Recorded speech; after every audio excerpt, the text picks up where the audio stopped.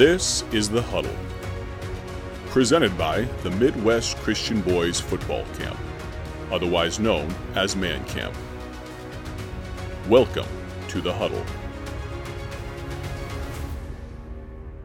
Hey friend, welcome back in The Huddle. I'm Mike McCurry, your host. We've got Pastor Jay Griggs with us.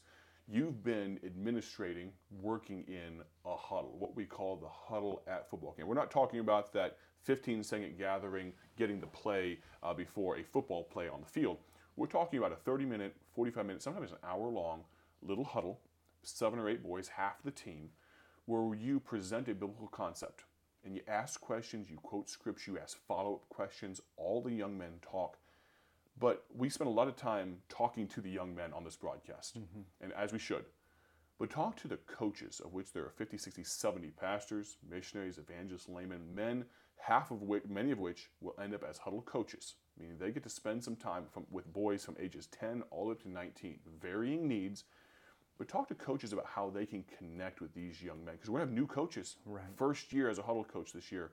Talk to coaches, give them some words of advice with someone that's been doing it and has made great connections. The most important part, Brother Micah, is that they are transparent about it and that they're honest about it. I was just thinking about one of my sons. He was telling me about his huddle one of his huddles from last year or the year before, and he was just talking about how the coach, who is also a pastor, said, "Look, guys, I am 60 years old, and I still have to guard my eyes, for example. Just because I'm 60 years old doesn't discredit the fact that I'm still a man.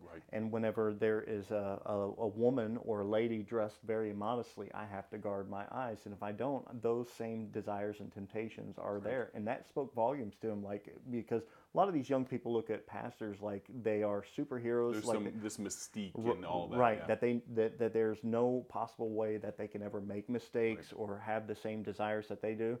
But it's very true. So when you make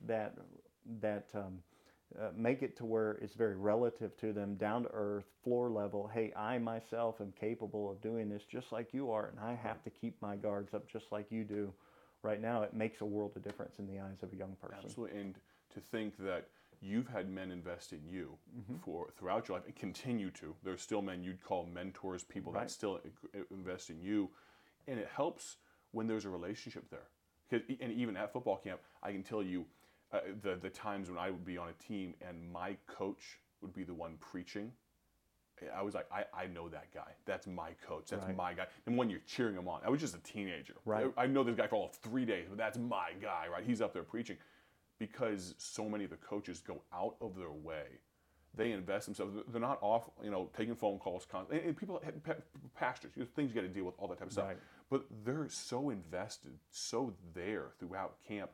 It's amazing, and to think it's exhibited here in the last minute here.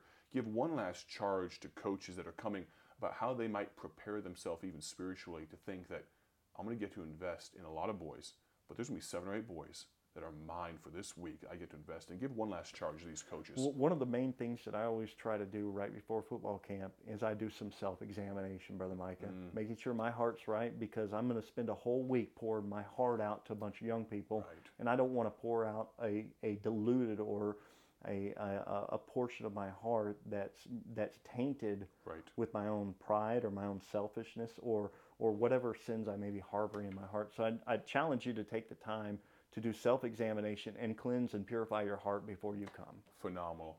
That preparation work is so very important.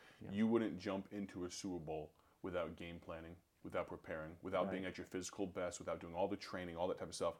Football camp, spiritually speaking, is a Super Bowl of activity, of spiritual activity. Let me encourage you, young men, come in spiritually prepared. Read your Bible. Coaches, come in spiritually active. I know we're so busy ministering to so many different people, but if you could carve out some extra time for self-examination and prayer, I know I and those young men would appreciate it. Pastor Griggs, thank you for joining us all this week.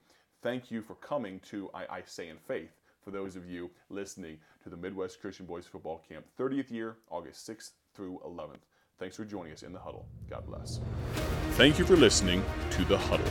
You can find more information and register for Man Camp online at mancamp1994.org.